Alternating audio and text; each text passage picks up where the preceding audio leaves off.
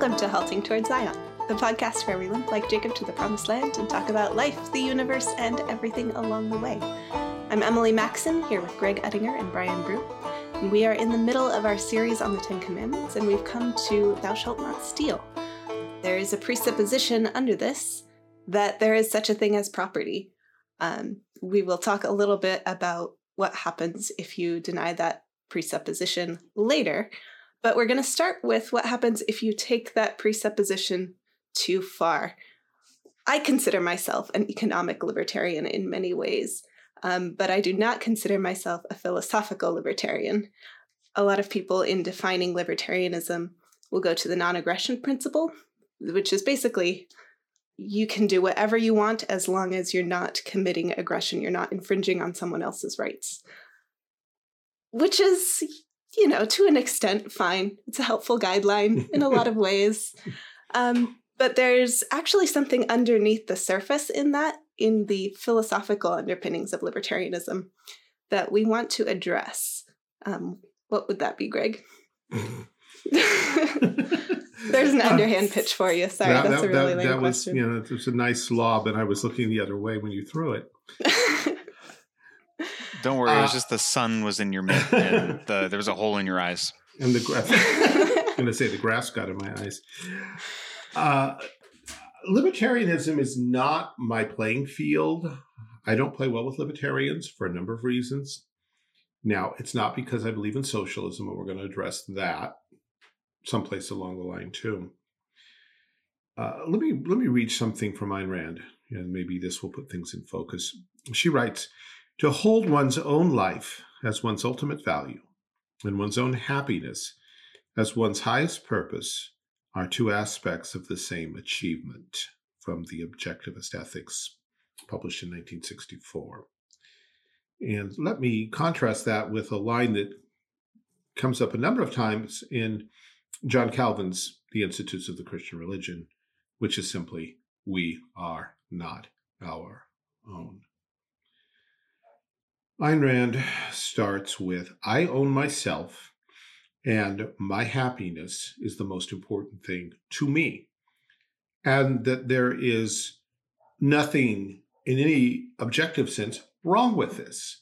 In fact, somehow, apparently, marvelously, if we all believe this at the same time and all pursue our own happiness, our own chief end, then somehow that's going to work out and it's going to make everybody happy and everybody will get along. And at which point, at some place in there, I guess you insert the non-aggression principle, which to me sounds amazingly like something out of Immanuel Kant. But that's something else.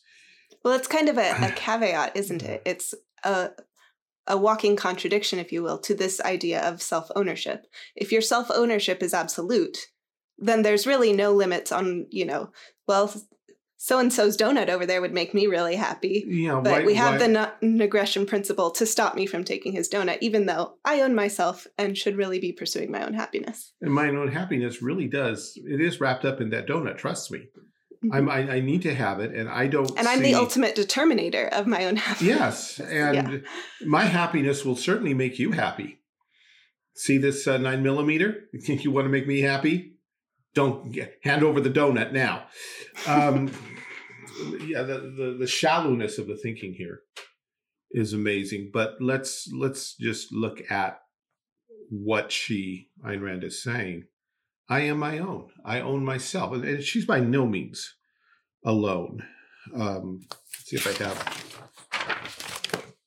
I am looking for, where is it? I think I have Murray Rothbard's quote on this, which I have now apparently lost, but it's very much, here it is. Yeah, every man, I am my own, every man's absolute right of self-ownership, and so on. A comment, it's a thing that comes up because the assumption is, well, where else am I going to start but from me? To which Christianity replies, you're going to start with God. Mm-hmm. Because God made you, God owns you, God has set all the parameters of your life. You don't make your heart beat. You don't make your brainwaves function. You don't make your neurons fire. You did not write your DNA. You did not determine who your parents would be, what era, what year or month or day you would be born into. there's very little about your time and space that you have any control over in any way. You are someone else's property. You're in someone else's role-playing game, someone else's experiment, someone else's kingdom. And the claims you have on anything are massively insignificant. Lewis captures the spirit of this in the Screwtape Letters. And I think he does so well. I think I want to read a little bit of this and hope we don't get sued for it. This Screwtape is a demon writing to his nephew, another demon, about how humans perceive ownership. He writes, "You must therefore zealously guard in his mind, the human's mind, the curious assumption, my time is my own. Let him have the feeling that he starts each day as the lawful possessor of 24 hours. Let him feel as a grievous tax that portion of this property which he has to make over to his employers, and as a generous donation that further portion which he allows to religious duties. But what he must never be permitted to doubt is the total from which these deductions have been made was in some mysterious sense his own personal birthright. You have here a delicate task. The assumption which you want him to go on making is so absurd that if once it's questioned, even we, cannot find a shred of argument in its defense. The man can neither make nor retain one moment of time. It all comes to him by pure gift. He might as well regard the sun and moon as his chattels. He is also, in theory, committed to total service to God. And let me skip along here. The humans are always putting up claims to ownership which sound equally funny in heaven and in hell. And we must keep them doing so. Much of the modern resistance to chastity comes from man's belief that they own their bodies, those vast and perilous estates pulsating with the energy that made the worlds in which they find themselves without their consent, and from which they are ejected with the pleasure of another. It is as if a royal child whom his father has placed for love's sake in titular command of some great province, under the real rule of wise counselors, should come to fancy that he really owns the cities, the forests, the corn in the same way that he owns the bricks on the nursery floor. We produce this sense of ownership not only by pride, but by confusion. We teach them not to notice the different senses of the possessive pronoun, the finely graded differences that run from my boots through my dog, my servant, my wife, my father, my master, and my country too, my God. They can be taught to reduce all these senses to that of the boots, the my of ownership. Even in the nursery, a child can be taught to mean by my teddy bear, not the old imagined recipient of affection, to whom it stands in a special relationship, but the bear that I can pull to pieces if I like, and so on. Words my and mine, my hand, my heart, my brain, and yet my soul. How much control do I have over any of these? I didn't make them. I can't control them. I do not decide their ultimate destiny. And to base an entire philosophy of life and existence and a whole economic system on top of that gets about as silly as anything possibly can. Can you clarify what you mean by I can't control these things? Because there is a sense in which you govern your body. You know, you choose to pick up your cup of tea and whatnot. Yes. How about one word? COVID. Palsy. Cancer. Nervous frustration, heart attack, stroke, allergic reaction. We like to say that because 99 times out of 100, I can pick up my coffee, that therefore I can do it anytime I want. How about the guy with the gun saying, give me your money? Are you going to? No, I'm going to drink my coffee now. Thank you. Kind of that ended that real fast. We are always at the mercy and even the word mercy. I mean, mercy is personal. There are things around us from a secular point of view, from a materialistic point of view, have no mercy. They just happen. They just are. Disease being one obvious thing, but all kinds of things that we list as accidents, cellular degeneration, things that happen on the subatomic level that alter who and what we are. And then, of course, back to the more basic question. So free will, really, where'd that come from? Is not your drinking coffee simply a manifestation of a chemical addiction that's rooted in repeated uses of one chemical by another set of chemicals operating in the midst of matter in motion. Who are you anyway? And what is it? What is this coffee thing you speak of?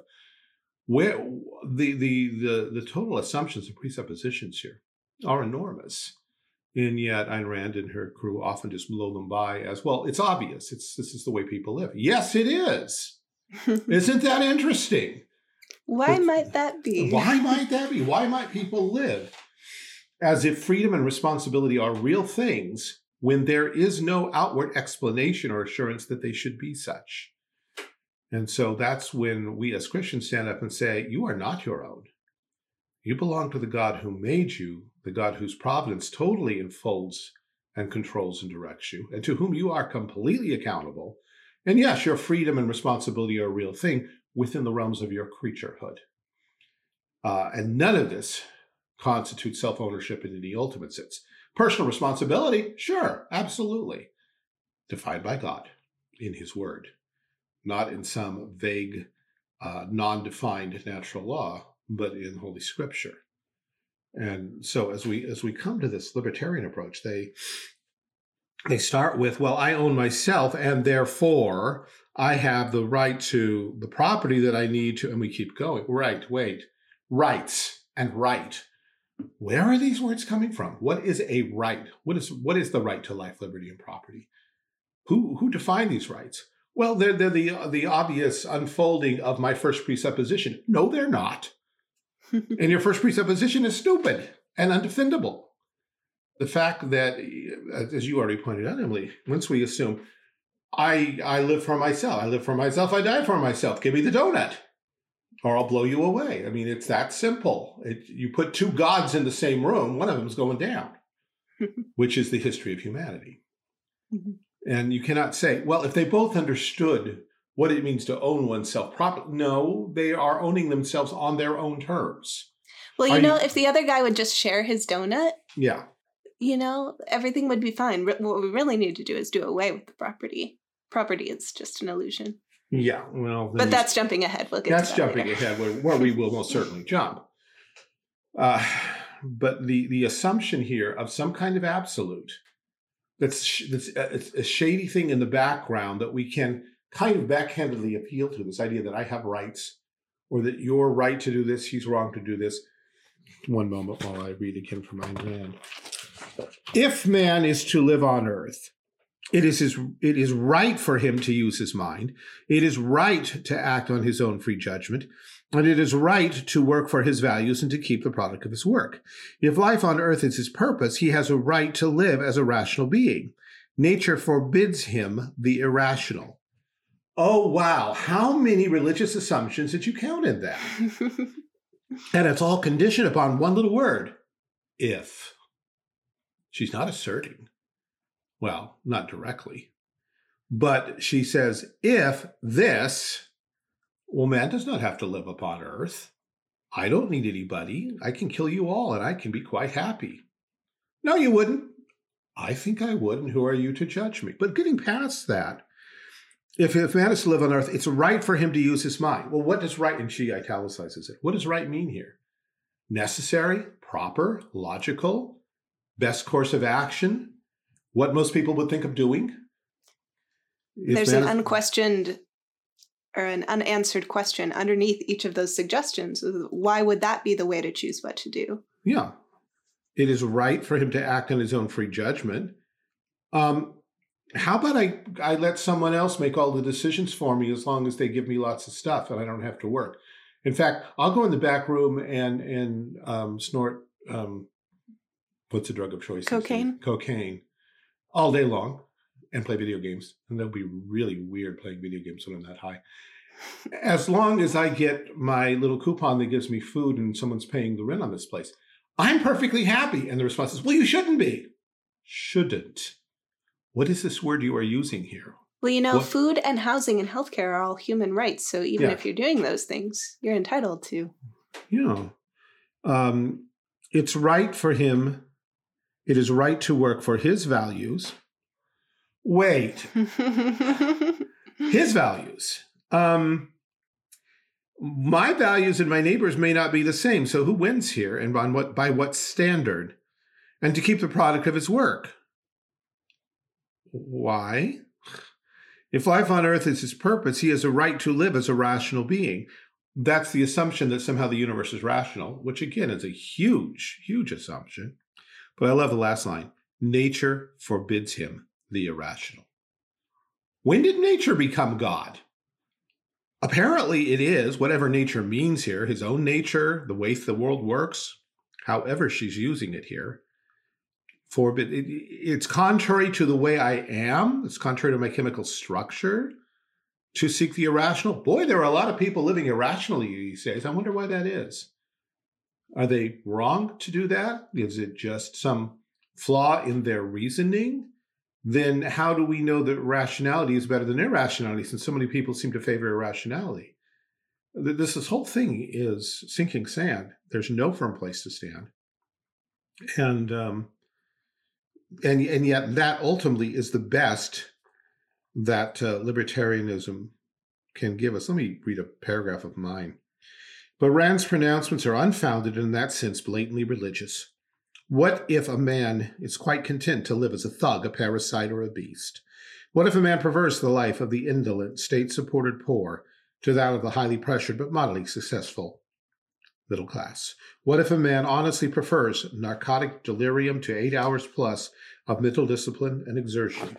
It won't do for libertarians to say, well, he shouldn't, unless libertarianism wants to become a prescriptive and authoritarian religion. Men value what they value, and there's no accounting for taste. There is, however, the reality of sin. So as we approach this idea of property, we've dealt with this, I think, sufficiently at this point. And I'm sure people will point at fingers and say, which, no, you're misinterpreting, or no, you're not understanding. I think we're understanding quite fine. Because remember, I don't think Rand is necessarily the best libertarianism has to offer, however. Yeah. No, I don't think so either. I think that's a valid criticism, and yet she's probably the most popular. And we have to distinguish between a lot of different wings. Like, as I said, shorthand is what these labels are. Libertarian can be shorthand for, I believe in laissez-faire economics as far as it goes. I believe in, Austrian economics. I believe in this or that. And I think there are valid ways in which to consider oneself libertarian that do not entail attaching oneself to the philosophy of Ayn Rand. Yeah, well, if you're just like, sorry, because some of what you're saying, I consider myself as more of a broad libertarian than Emily would. So I'm sitting here going, yeah, but again, this is Rand, and no one I talk to who's a libertarian online likes Rand. But she has to have credit for being like the seminal artist of libertarianism. Absolutely. Seminal artist?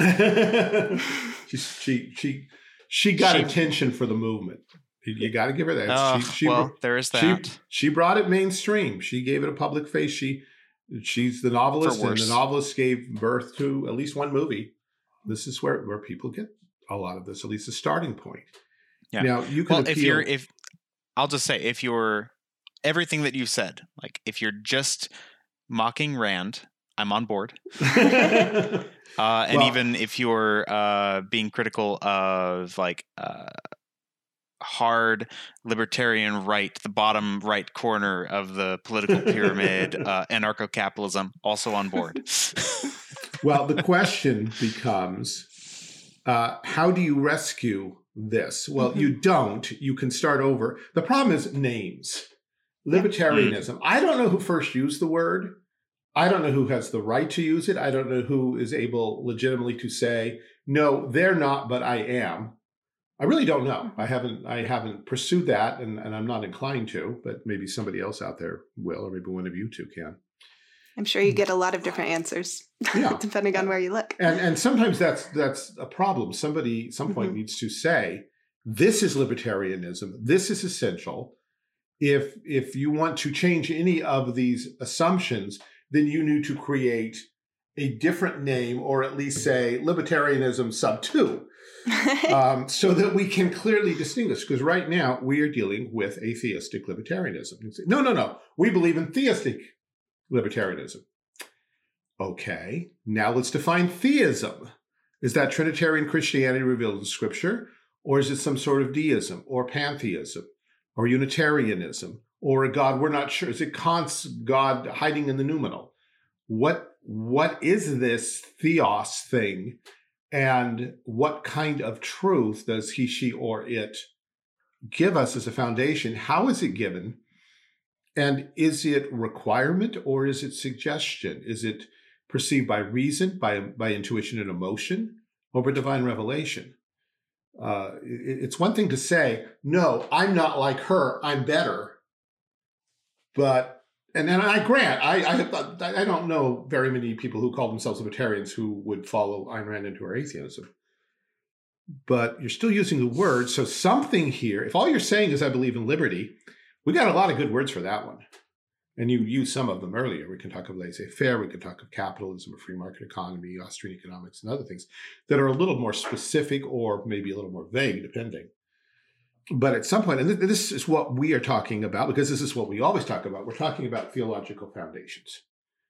We can try to come up with an economic system we like, and then that we think works. And then we can shop around for a theological basis and hope we can find one, or try to graft it onto a system that already exists. Like, I got this great system. I bet it would fit into Christianity. Maybe into Islam. No, modern Judaism. There, that liberal Judaism, it'll fit right there nicely. Okay, well, that's one way of doing things. And I do know people have constructed their world and life view that way. Or we can start with who God is, and we can see what that means for concepts of property. And then along the way, not be terribly surprised if some smart people, and occasionally some dumb people, have come up with ideas that parallel or intersect with what we find, because we all live in a real world. We all buy and sell. And sooner or later, we're going to notice some things because God faithfully runs his universe. And we're going to find out that, say, using bark for money doesn't work. That using some kind of commodity money is better than using fiat money. We can see this, we can see the repercussions, but we're left out there grabbing this and grabbing that and trying to weave them into a system, and yet proclaiming that this is liberty. But we don't know why these things are so. We just have experienced them, and so far we're right, maybe, but it's not enough, and it really doesn't answer all the questions. Where hopefully, both as Christians and as human beings, we want something that holds together. And as Christians, we begin where we always begin, not even with creation, but with the doctrine of the Trinity. Mm-hmm.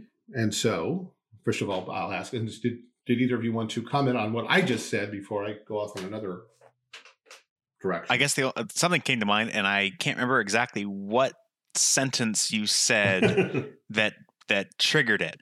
But essentially, whatever you were expressing was, the accuracy of terms as far as what belief they're describing. That also applies not just to what we're talking about now, but also to conservatism and republicanism, absolutely, or democraticness, liberalism, or absolutely Christianity. Yeah. I was thinking, actually, Christianity was in my mind as I was saying that, because sometimes we don't define Christianity very well. And it's very possible, especially in these things, that, there isn't an authoritative definition of libertarianism, because libertarians wouldn't like an authoritative definition. That would just be contrary. You got a problem there. Yeah. But But it's possible to even disagree on whether the term is appropriately applied in a certain case. Sure, absolutely. And yet to agree on fundamentals of policy and theory.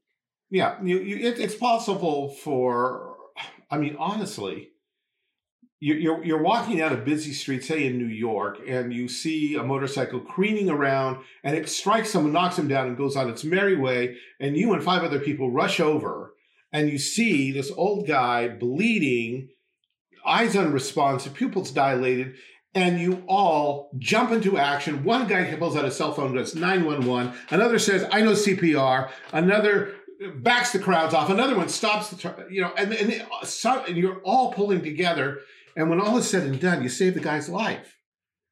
And afterwards you say, "Hi, who are you?" "Well, I'm Bob and I'm Jewish. I'm Frank and I'm a Mormon. I'm Mao and I'm a communist." You go through the list, and at that point, everybody saw something that resonated with in terms of their worldview, and for good reasons, because worldviews that don't take humanity seriously on some level don't get anywhere. And that moment, all those things move you to do this one objectively good thing. And we find out that maybe Pete's a Christian, an evangelical Christian, and Sam's a Roman Catholic, also Christian from his perspective. Shall we say, no, well, then they never could have worked together? No, they could work together. But when they say, "Hey, we made such a great team, let's create the Justice League of New York and patrol the streets helping people," that's probably not going to work very well. They will all have different ideas of justice. They will. And so here, is it all right for people who call themselves libertarians, a hyphenated libertarianism, to say, "Well, we all agree on this"? Of course it is. You could do that. And in fact, you probably should do that. But when you start writing at large, you probably should say, "I'm a libertarian, and my take on libertarianism is," as opposed to his or hers or theirs, so that you are very clearly presenting your own case. And if you want to have someone else on your side and include their name with yours, you better go talk to them and make sure you actually are on the same page. And you better, or create the club or the league or the group or the movement or the manifesto that you all sign. Or it does get very confusing. And we start throwing accusations at, "Well, no, libertarians don't believe that. I just talked to 5 today and they all did." "Well, but they're not really libertarians." Well, tell them that then, please. I'm the guy on the outside trying to make sense of this. They're using the name. You don't like it. You talk with them, not with me. And we do need to be clear about that's another things. That's another part of the problem in that particular movement too, is and I'm again saying this as someone who is quite all right saying I'm a libertarian, is you got a fairly hefty chunk, especially in the Libertarian Party, which is an oxymoron in the first place, who are like, libertarianism means pro-choice.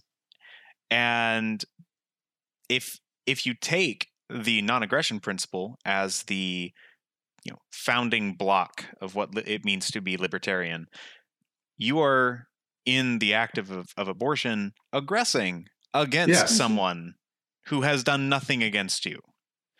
And that is fundamentally at odds with exactly what you're claiming to be in the first place. But that's only if the unborn baby's a person. Yeah. And that's the other part of the problem. Yeah. And so back to theological definitions. Yeah. Who decides? And why do we let them? All right. We should pivot to the commandment and the implications for property. Wait, we're talking about commandments in this podcast? Yeah. Okay. Do the libertarians allow that? Well, socialists don't, unless it's come from the state. But we'll get to them in a minute. The origin of property, Lewis, I think, hits it when he says the word mine. Mm-hmm. Where does that come from? Where does this my mine thing come from? It comes from the Trinity itself. The Father looks at the Son and says, "My Son." The Son looks at the Father and says, "My Father." They both look and say, "My Spirit." Now, that relationship is eternal and it's unique. And when God created, but it existed. In fact, Proverbs 8, wisdom, who's the eternal Logos, who's the Son, says, "The Lord possessed me in the beginning of his way." Possession. Is it all right to talk like that? Yes, there is a sort of ownership, but you have to specify, because we get afraid. Okay, that's leading toward chattel slavery. No, it just means that my and mine have various meanings. As Lewis says, my dog, my boots, my wife, my God. Same word. Doesn't mean the same thing in all of those uses. And when God created heaven and earth, the my and mine exchange between the persons of the Trinity was not the same my and mine that they now apply to creation. when the Father and the Son say "my" to one another, that is the "my" of complete equality, because they are one God, one essence, of perfect transparency, communion, sharing, ultimate complete love. Each one really does have the interest of the other at heart, because they're in each other, the doctrine of perichoresis. The Father in the Son in the Father. They both breathe to each other the Holy Spirit. But creation is something else. And when they say "my" to creation, that really is ownership. That's the ownership of sovereignty. God, by creating the world, did not make the world God.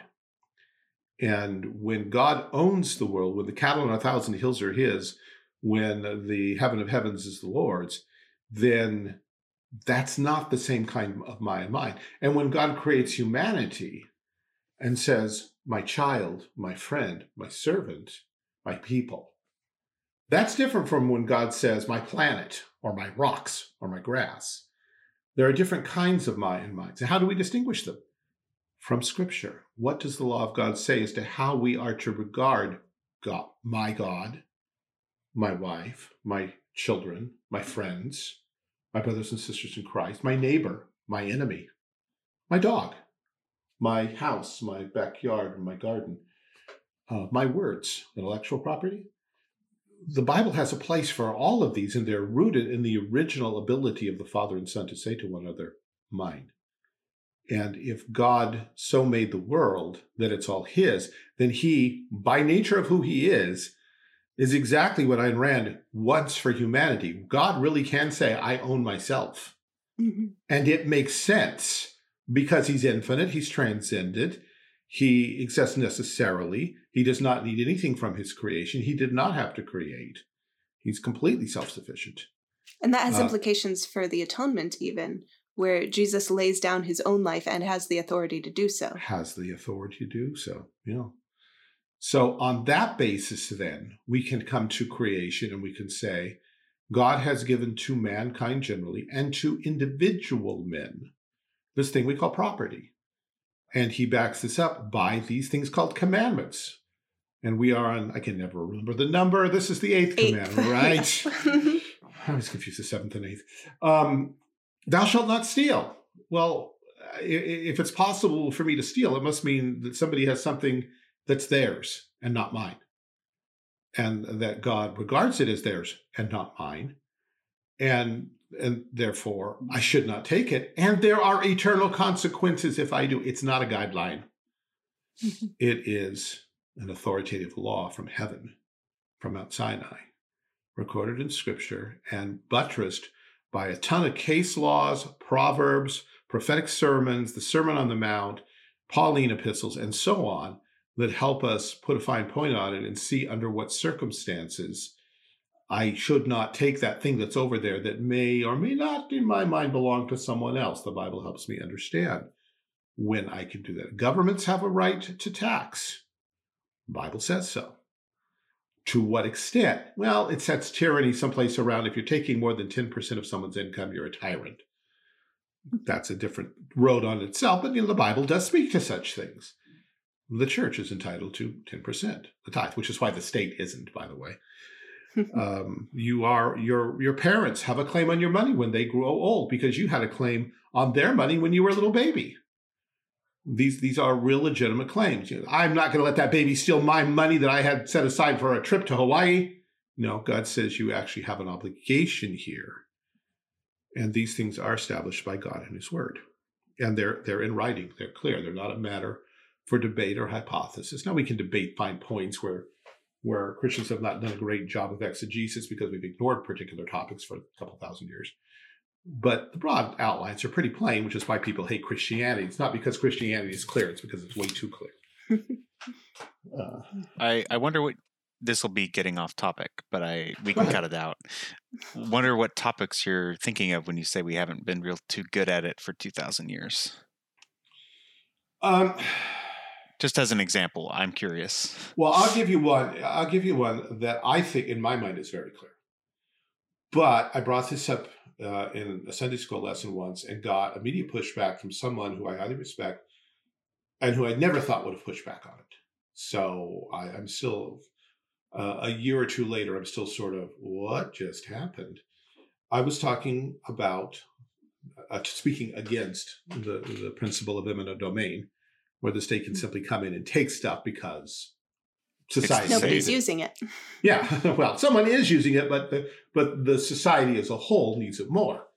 And I was being pretty blunt about it. And one gentleman raised his hand and saying, but you're not saying that if some people settle over here in this area and more people are coming and suddenly they find out that the water needed to support this community can't be got there, but needs to be channeled right through your land. You're not saying that the state doesn't have a right to take your land and channel the water, are you?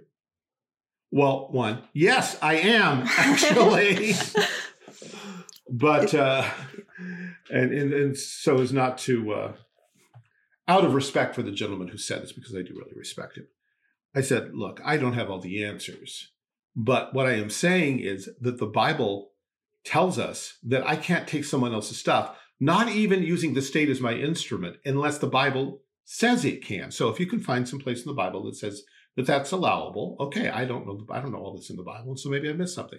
So you would need to show me that. But the Bible sets the wherever these limits are, that would be one the Bible has to set. As I say, I thought that was pretty straightforward, but maybe people would disagree with me in the name of Christianity. Yeah.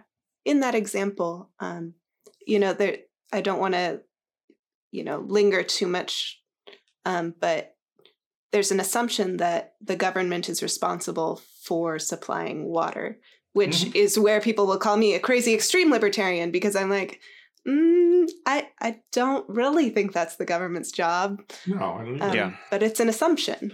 And we can disagree about that or whatever, but we have to recognize that that is an assumption that was just made. Yeah. Right. And I will leave it at this because it is relevant to that particular point you were talking about, which is that when David was told to build an altar to the Lord at a specific place and there was a man's threshing floor there, he paid the man for it. Yes, he did. Yeah. And he paid fair market value. And the man was willing. Yes. Yeah. Who was the vineyard that Jezebel... And then there was that. The state wanted that. And they at least didn't go for direct murder. They just murdered legally with a lot of lies and false testimony. Oof.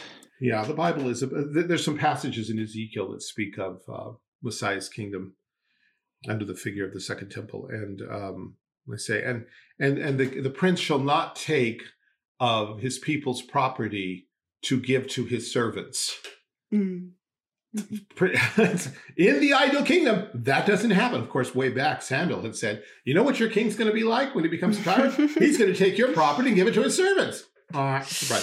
And so that, I think, we after bashing libertarianism, at least me bashing it, as I understand it and as I keep being shown what it is.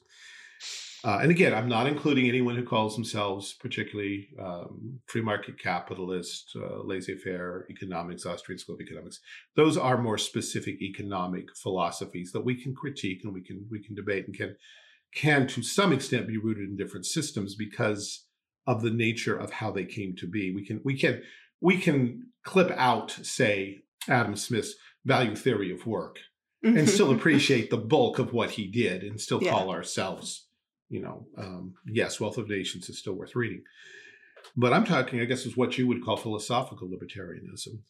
And so having dealt in some measure with that, we absolutely have to deal with what is by far the more dangerous thing in our day, and that's socialism.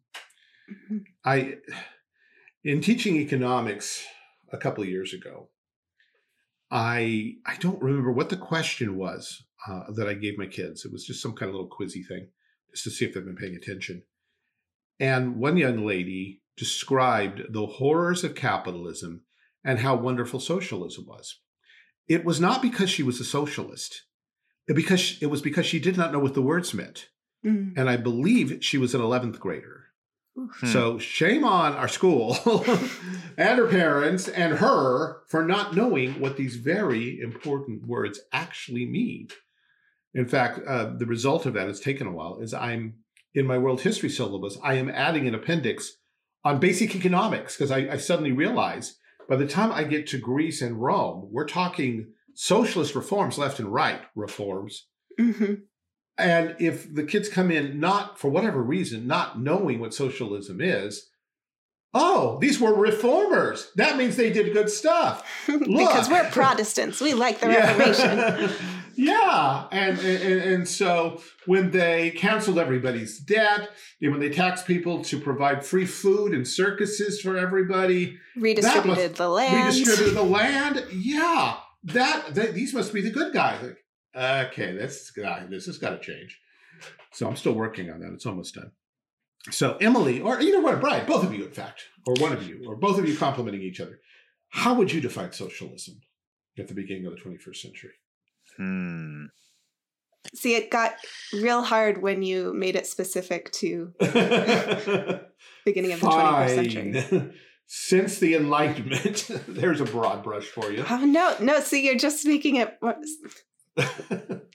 not making it easy on me. I mean, when I think about socialism in general as a philosophy, I think of the fundamental denial of this authority over property, or in common parlance, property rights. That there's this idea, it's almost even taking the idea of rights further than the American founders did, which, I have my problems with the American founders and their conception of rights. But when you can say that anything is a right, you can say that everything is a right. There's not a foundation for it. That's my problem with the American founders, because it lets FDR do whatever he wants, and I'm still bitter. Freedom from fear. Right. But socialism is fundamentally, to me, this idea that property is an illegitimate idea.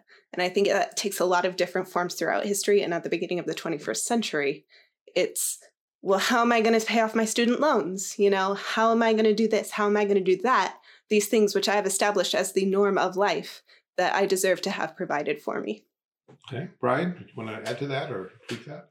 I'll just put it into much more complicated language, which is it's the dialectical opposite of capitalism, leading unto the synthesis resulting in the communist utopia. You just froze, Brian. Are you still with us? Okay. Oh, no, that was the worst time possible to freeze. I think the word got out before you froze. Okay. Oh, yeah. Did all of that? It's on my recording, at least. So. Yeah. The world will know what I said. You can't stop the signal. Dialectical materialism. As we've said with regard to libertarianism, there are lots of variations and a lot of. I mean, National Socialists are bad Nazis. Right. International Socialists are good. Right? Because National Socialists are right-wing and dictatorial and nationalistic and about to destroy the world, whereas International Socialists love everybody, and let's not call them Marxists or communists anymore because that's so passé. We'll call them progressives, and everything gets better. Because they're all about social reformation. And, the Reformation, they're the good guys. Yeah, we're back to that again. I have on my shelves the history book that I used as a student in high school. It wasn't a Christian text. It wasn't bad. They tried to be nice. They tried to be fair with everybody. They were still in that moment where Hegelianism and being a gentleman still reigned to the degree that we will try to explain Christianity as we think Christians would do. Now we'll do that with Islam. Now we'll do it with Buddhism. And so they tried not to slam anybody, but tried to, as best they could, and sometimes they succeeded and sometimes not, to try to explain things from the point of view of the person who actually held the belief. Because from their point of view, all beliefs are equal. And we want to be polite. Well, of course, now you simply go for the jugular on all the beliefs you don't share. The one exception, though, in the entire textbook I found was John Calvin. They obviously had never read any primary sources, whatever, and they painted a record of Calvin that is unrecognizable to anyone who actually knows the historical character. Anyway, I mean that's like when they try to paint capitalism as something. It's like, well, if you're poor, you were predestined to be poor, and there's nothing you can do to fix it. So just deal with it. It's anyway, like no. I said that to say this: there is actually a section where they contrast Nazism and communism, or fascism and communism. And as you look at it, it amounts to not much of a difference in their own language. Like, okay, so the communists tell us they want to take over the world, whereas the fascists are interested in the success of their own nation. And the fascists want to be sure that they have a say in what all industry and capitalist institutions do, whereas the communists simply take over and control it. And the fascists hate the communists hate the fascists. So there you go. That's the grand difference. That's a family quarrel. Socialism is socialism. And yes, there are a dozen different brands. There's Italian, there's German, there's FDR's brand, there's Julius Caesar's brand. You can range back and forth in history and back across the face of the earth. So socialism, then, I think we agree, denies property rights. It denies thou shalt not steal, because it puts in place not only of the individual, but ultimately of God, an ultimate property right in the community, in the state, in the collective. The community together owns everything, and all individual claims over against that must be measured against the collective's greater claims. Sure, you can have your own toothbrush, because who wants it? But we may need your rocking chair, and we certainly might need your property to run a highway through it, and we might need the minerals under your house. And you, of course, will gladly surrender these because, well, they're not yours in the first place. They're ours. We all together own these things. Isn't love wonderful? It's an absolutizing of a particular concept of love that says we're all in this together. We all own everything together. We all share, and you will share or you will be eliminated from the body. You will be reckoned the cancer you are and cut off. Now, of course, the real question behind this is who speaks for the collective? It can be a democracy, but even a democracy, as we can see by watching the media today, opinions can be manipulated by a select few. And so whether it's a hidden control behind subtle influences, the voice of the press or whatever, or an open, we are the elite, we are the brain, you are the body, we will tell you what it means for you to be free. We are the educated members of the party. We are Big Brother, and we love you, and we will tell you wherein your freedom consists. We will tell you how things are going to be used. We are God walking on earth, and you should love us for it, because we love you so much. That's socialism. And it is fundamentally the same in every place, in every generation. It's what the Bible describes as the beast in Revelation, or at least the practical outworkings of that, where the state becomes God. And it doesn't matter how you structure it politically, whether it's feudal or an aristocracy, a monarchy, constitutional republic, a democracy, dictatorial rule by a party or by one man, that's irrelevant. What matters is this concept that we together own everything, control everything, the way God does.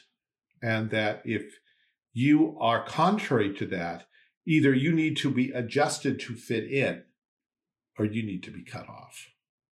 And if you are truly a child of love like we are, you will be assimilated. Resistance is futile. And lest you think we are painting a caricature, allow me to recommend, this is not my official recommendation that we will do at the end of the show, but Solzhenitsyn's The Gulag Archipelago. Oh, my, yes.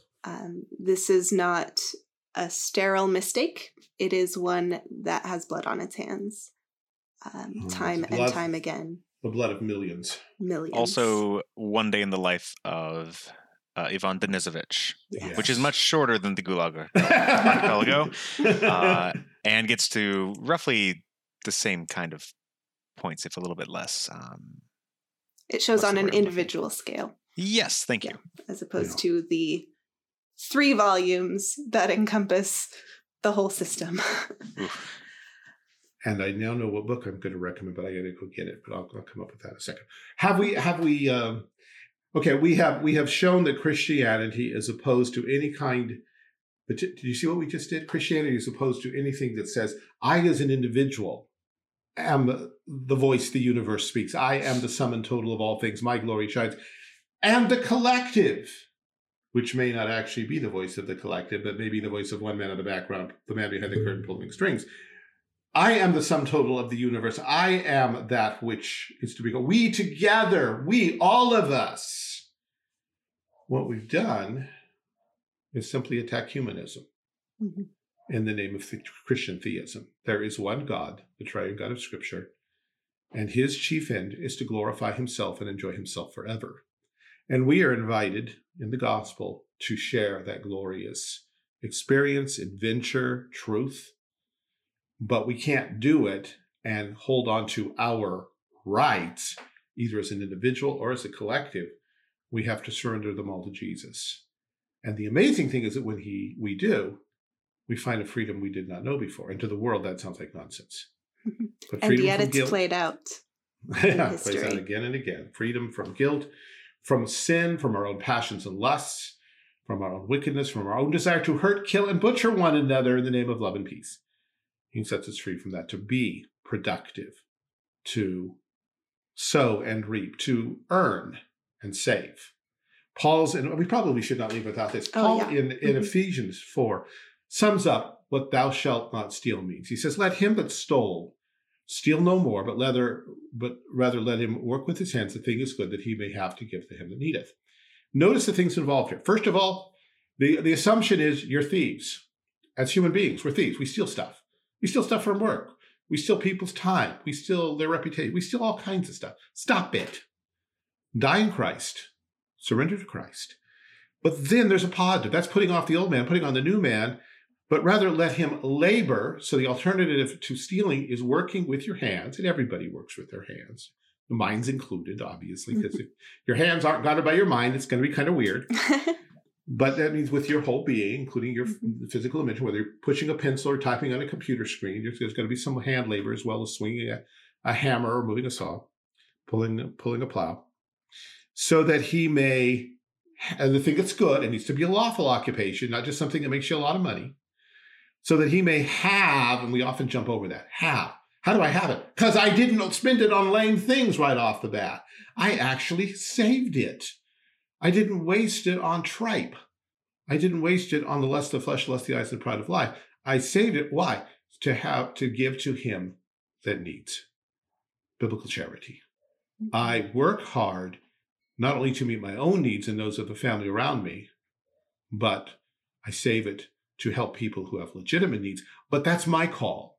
I don't need a government bureaucracy to tell me that my neighbor needs a handout right now, or a hand, or help, or love. The people across the other way, well, they have neighbors over there. What if they have no neighbors? Well, first of all, that's probably their fault. But secondly, that's where the church comes in, and the church begins to reach out as an organization, first working on its own, but two, establishing charitable organizations with that exact goal in mind. And it works amazingly well, and did for a very, very long time, until some American politician in the 1800s decided, oh, wait, if I get the government to do it, then I can use that as a good excuse for why people should elect me. Because if they elect me, I will share their money with people who really have needs and guarantee my reelection. The only thing I wanted to add to that is basically that really you occasionally see it, especially these days, with very rich people who happen to be left-leaning or Democrats or whatever, who are saying, like, they make videos and them talking very heartfelt into the camera saying, we need X candidate, insert name here, to get in so that, you can increase my taxes. Really, we want that. We want to be able to pay for all these things. And I always just wonder, it's like, what is stopping you now from paying for things that you want to get funded? And I mean, I'm pretty sure the government won't turn away a big check that you send to them. Yeah. And really all it is I heard this phrase once as well when in regards to gun rights, which was, you don't need guns. The police will help you out. Just call the police. They'll be the ones to help you. And it is the most ivory tower thing possible. Especially when you consider These are the same people who think we have a police brutality problem, which I'm not denying. But if we do, why are we calling the police to solve our problems? Sorry, I interrupted. Please continue. That is okay. And basically saying, whether it's calling the police or having the IRS just take the money out and do with your money what they will through their various social programs, either of those cases, it is a tower so ivory that you can't look at it in direct sunlight. And the equivalent of just saying, just have the maid do it. Right. Yeah. Oh, and thereby hangs an entire discussion of graduated income tax, the Communist Manifesto, and the various techniques and schemes that socialists have used in the West since the French Revolution and before. But that brings us into conspiracy theory, and that's far beyond the scope of what we're doing right now. For now, work hard, save your money, help out people who really need it, and you will be doing the will of God. There you go. Amen to that. And the heart of true religion is this: to take care of widows and orphans in their affliction. Mm-hmm. Yep, to keep oneself unspotted from the world. Amen. All right. Okay. Well, I'm going to go grab a book. You can talk. Okay. That was great. I missed a lot of great things, but it was great leading up to the point where I dropped out of the call. So I'm glad to be back and hearing the great things again. So let's do some recommendations before we sign off. Okay. All right. Well, Brian, you want to go first? Yeah, I mean, I can. I'll have two because one is frivolous and the other is... Who am I kidding? Both of these ones I'm choosing today are frivolous. I'm making up for them by choosing two at a time. The first is I'm going to affirm cheese curds. I was just in the Midwest, and cheese curds are delicious. They are bits of cheese that are breaded and then fried, and they're amazing. They're so delicious. What could go wrong? They're heart disease, but that's years down the line. It was good in the moment. Okay. I was just on a trip out to Wisconsin and had a very good time, and cheese curds were among the food items that we consumed while I was out there. So cheese curds, very good. And the other one is a movie, which I forget what year, but it's from the 2000s. It is called My Family and Other Animals, and it is about a British family. It's their mother and 5 or 6 children. The mother is a widow, and they're just sitting around their very dreary England home while it's raining outside, and they're all just kind of sitting around doing nothing. And one of them, who's a very poetic and artistic older teen, stands up and goes, No, this won't do. We need sunshine. He goes, well, where are you expecting us to go? There's no sunshine for miles around. It's like, well, we need to go to Greece. I have a friend out there who owns property. I'd be happy to host us. Well, we can't go to Greece. And the very next cut is them on a boat in Greece.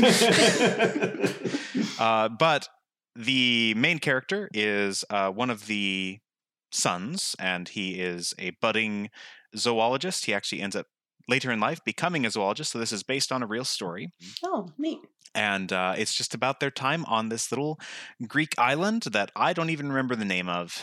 And I feel really bad recommending this because I don't know where you can watch it. It's not on streaming services. The DVD is like $80 on Amazon because of their weird supply-demand curve calculation that they run. So Brian, really, I have a secret for you. Having fun isn't hard when you have a library card. Start this beat. Okay. So you could try looking for it at the library. It's very possible they might have it. But anyway, that's my recommendation. It's a fun movie. Okay. Neat. Mine, The Black Book of Communism, subtitled Crimes, Terror, Repression. It is a thick book on the order of, it's only a little over 800 pages long, by a number of authors, Black Book of Communism. And basically what it does is chart country by country how many people communism has killed. Wow. And it's amazing and terrifying and frightening and horrible. And the ironic thing is that it originated, I believe, in France, and there it was given a lot of pushback because if you're attacking communism, obviously you're promoting fascism. So you need to stop attacking communism because that promotes fascism, and that won't do, because we all know fascism is bad. And the authors have to kind of come up and say, well, we understand why you're saying that, but it's all right to talk about the bad things the left does too. Like, what kind of wimpy anyway? But aside from that little giving in a little bit to the flack, just for people who want numbers, dates, names, this is not light reading. This is probably something you're going to use as a reference book. But if you're going to start getting into arguments with people who say, well, communism, it had its problems and excesses, but no, there are no buts here. Here are the numbers. So Black Book of Communism. And the editor, whose name is actually on it, I don't do French names, Stéphane Courtois, translated by Jonathan Murphy and Mark Kramer, I'm sure. And Harvard University Press, of all people, published it, which is amazing in itself. Anyway, that's mine. Awesome. My recommendation is a novel that I read this weekend, which is True Grit by Charles Portis. I have not seen the John Wayne movie, which I realize is a cardinal sin. A cardinal sin. I was just going to say a flaw in my education, but okay. Take it to the next level, Brian. I will. But I have seen the Coen brothers. Yes, we saw that not long ago. Oh man, isn't it beautiful? I just loved it. And reading the book was a very similar experience to watching the movie. So I feel like that's a sign of a really good film adaptation. So I recommend both the novel and the recent Coen brothers adaptation. Okay. I'm going to recommend the original John Wayne version too, just because I've already said it was a cardinal sin that you haven't seen it, so I should just double down here. Yeah. Well, now you've got 3 recommendations. You're throwing the world out of balance. I missed last week. I have to make up for it. Oh, that's true. That's true. Now you're good. All right. Thank you guys so much. It's been a pleasure. Thanks also to David, our producer, and my lawfully wedded husband. Thanks to our listeners. We appreciate you tuning in. If you feel like finding us on Facebook, you can like our Facebook page. If you want to listen on YouTube, a lot of people listen to podcasts on YouTube, we're told. We are there. You can subscribe to our channel. You can also find us on iTunes, Google Podcasts, various and sundry places. If you like the show, drop us a review. We'd really appreciate that. You can let us know what you think further by sending us an email. Our address is haltingtowardszion@gmail.com. Thank you so much. See you next week.